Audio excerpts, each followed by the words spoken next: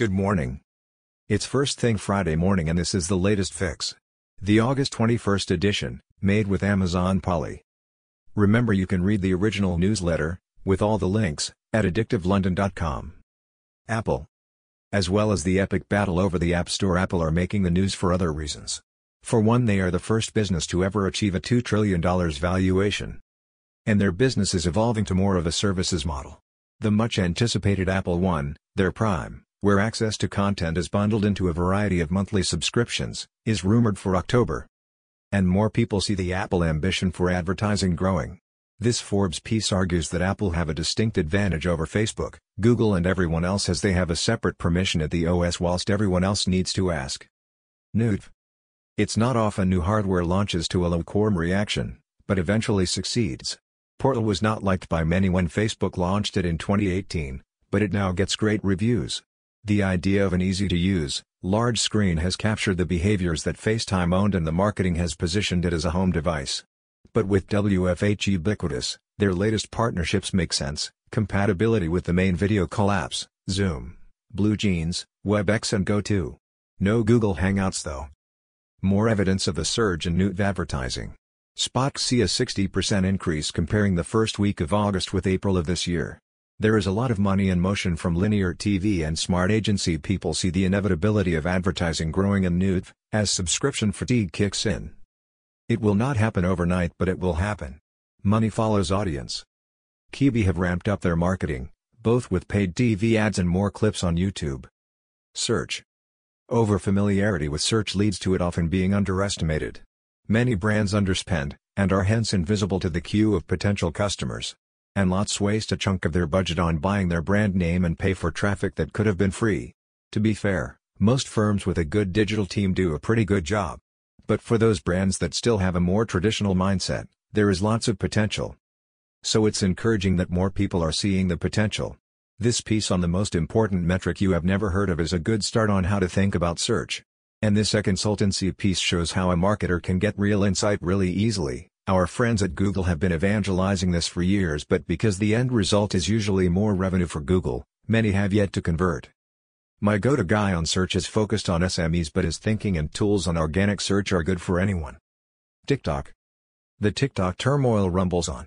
The 45-day deadline is now 90 days, but as the clock ticks down I wonder whether this may end up in the long grass. The 90 days expire a week after the US election. The TikTok team are being more vocal, with their US general manager saying, "TikTok is here for the long run. We are more than confident in our future and to the millions of Americans out there who use the app on a daily basis, we're committed to providing them with the exact same experience today and in the future." And they have launched their biggest ad campaign to date, scheduled to run globally until October. So let's look at their business rather than the politics. They are sharing lots of content on how to make the most of the platform. This creative review promotion looks at why TikTok's fully sound-on platform is the next creative frontier, and this tweet reminds us that the creative possibilities are immense. This did take her 27 hours, but it's not that long since you would have needed Barnsley at the mill to work his magic on a flame, costing tens of thousands. The new tutorials section on the TikTok site has some good resources, and in the newsroom we found this good analytics tutorial. And in the second edition of our new weekly newsletter on the Good TikTok Creative we looked at the latest Hollister campaign. Sign up. Gaming. Learning more about the Epic App Store dispute, I listened to this Matthew Ball podcast on the Metaverse. It is nearly 2 hours long, but there is so much good stuff on media, business models and games. And this transcript is gold dust. His thesis is that gaming is growing so fast but the barriers to entry are low compared to other types of media. And that is very poorly monetized compared to any other media, in terms of money versus time spent. In this New York Times opinion piece, the chief global strategist at Morgan Stanley summarizes the state of gaming and forecasts. What gaming is likely to do is take the common 2D online experience and add a richer third dimension. The result would be fully realized worlds where people can work, play, study and shop in a more immersive way, fostering greater social interaction, creativity and innovation. This opportunity is why Tencent is so busy investing in games. As well as significant stakes in Snap, Spotify and Tesla, they have been busy buying stakes in a number of European games studios. This sifted article lists 11, from small to big.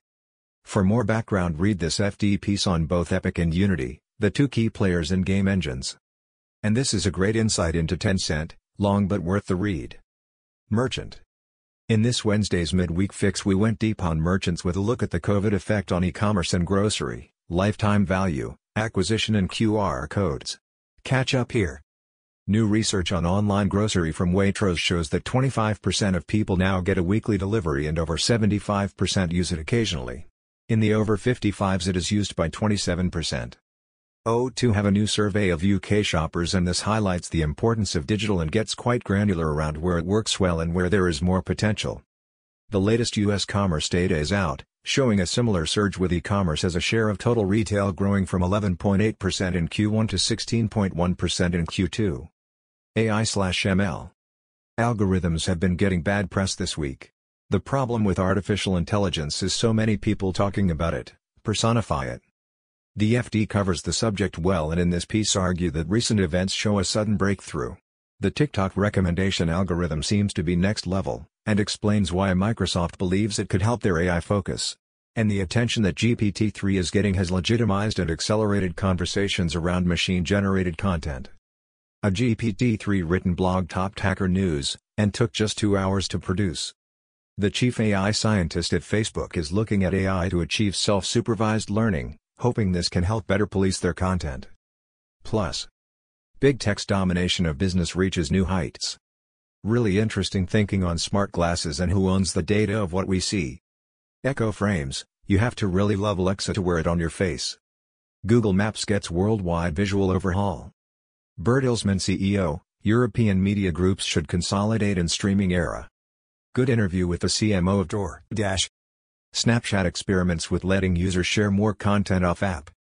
Unstoppable innovator, the meteoric rise of Meredith Kopit Levine, the next New York Times CEO.